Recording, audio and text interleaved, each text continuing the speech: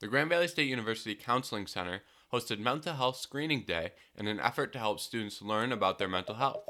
Staff writer Katie Rauhut joins the Lanthorn Loop to discuss her coverage of the event.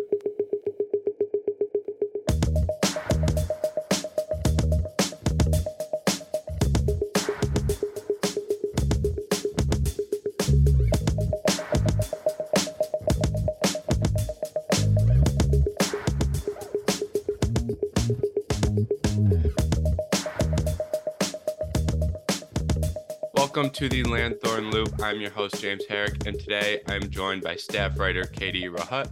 Katie, you recently did a story on the GVSU Counseling Center and how they had mental health screening day. So can you tell me what those screenings are and where they took place? Yeah, so three locations on the Allendale campus, at the Kleiner Commons, the Rec Center, and Kirchhoff. And in Kirchhoff, they had tables set up in the lobby where they handed us iPads so that we could take the online screening. And then afterwards, we could return those iPads to the clinicians or the peer educators, and they would refer us to some resources at the counseling center. That makes sense. And then since you were at the event, what was like the vibe of the event? It was really laid back Mm-hmm. and they just asked you if you're walking by if you wanted to take it. And if you did, it just took like 5 minutes. And I thought it was very educational. The questions on the questionnaire were like very insightful. And afterwards, I did get some more information. I got like a little business card, and they told me some more about the counseling center itself and where I could find it and the times of operation. Mm-hmm. And then, kind of one of the biggest goals of the counseling center is to educate students. So, how did this like event really work towards educating students? The clinicians and the peer educators were very good at answering questions. Mm-hmm.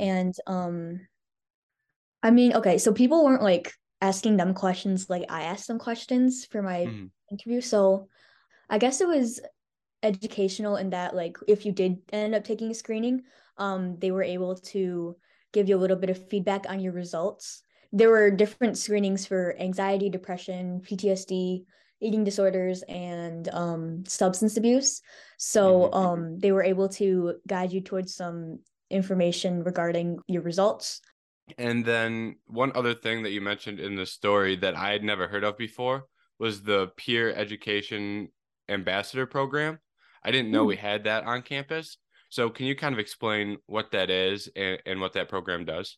Yeah. So the peer ambassador program is where students can sign up to be like mental health ambassadors for the campus, where they are able to connect to their peers on a student level. Emily Murray, that I was speaking to, she said that Mm-hmm. that's helpful because it kind of is a little more, I guess, informal of a conversation between students than it would be with a student and like a clinician. And it's a little bit of a less high pressure situation, I guess. Yeah, and then being a peer ed is I'm a student worker, so I get kind of trained on what the counseling center does, and I'm able to tell that to my peers, which I think is helpful because obviously, like, if you're talking to someone the same age, you might feel more comfortable to come into the university counseling center. If a student missed mental health screening day, what can they do now? What resources are still available? And are there any like upcoming events that they can attend? Yeah, so I think there's like two more screening days, one in like November and maybe in March. Mhm. Though you can find the dates on the website. And on the website there is a self-help tab, I believe, and there's online workshops and then like resources for meditation and mindfulness. And then also you can always do an online screening and make an appointment on the website so that you don't have to go in person. You can also call too to set up an appointment. And I believe that there are live webinars on the GVSU Counseling Instagram, and Mhm. they give advice regarding like how to manage anxiety or depression. Gotcha. That makes sense. And then kind of moving away from the story itself and more towards your reporting process.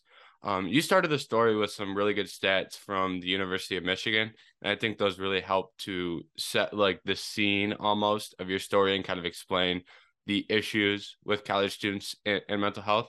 So where did you get those stats from? So I basically just looked up in Google college students' mental health statistics, and I wanted to find a credible source, and I thought that the University of Michigan would be one. And I thought it was kind of cool because it was from like a Michigan university. And then when I read the article, those statistics really just jumped out to me as being like significant. And I thought it was very interesting that only 40% of students who were screened positive for these mental illnesses got help. So it just goes to show that there's a lot of people who have not seeked out help yet. Yeah, that makes perfect sense. And then you had some really good sources in your story. You had 3 total sources. So how did you get those interviews, and what types of questions did you ask them to get some really good information out of them? So I went at the beginning of the Kirchhoff one around 11 a.m.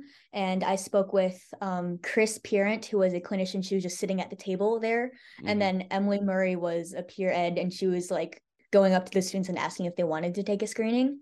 And I just asked if I could interview them. And then they sat down for a couple minutes with me, and I asked them 2 questions. So I first asked, do they think that we are making progress in destigmatizing mental health?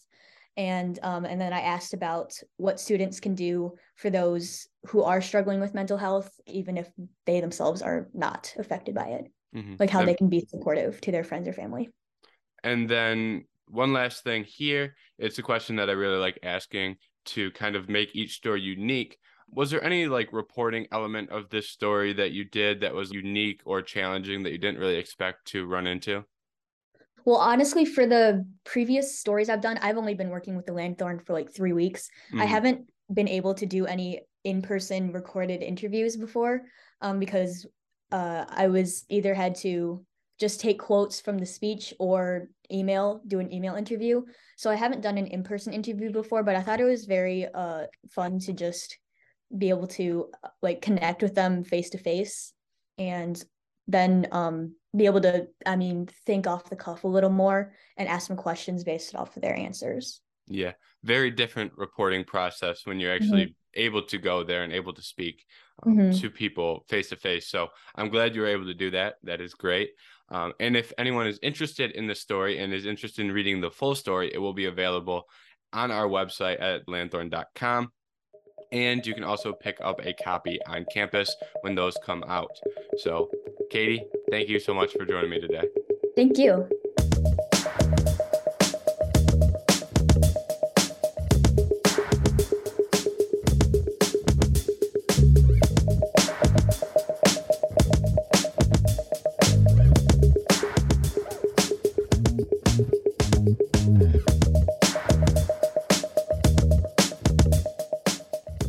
The Lanthorn Loop is a product of the Grand Valley Lanthorn, a student-run newspaper of Grand Valley State University. Our print edition comes out every Monday, and you can go to lanthorn.com for daily updates. I'm James Herrick, and I'll see you next time.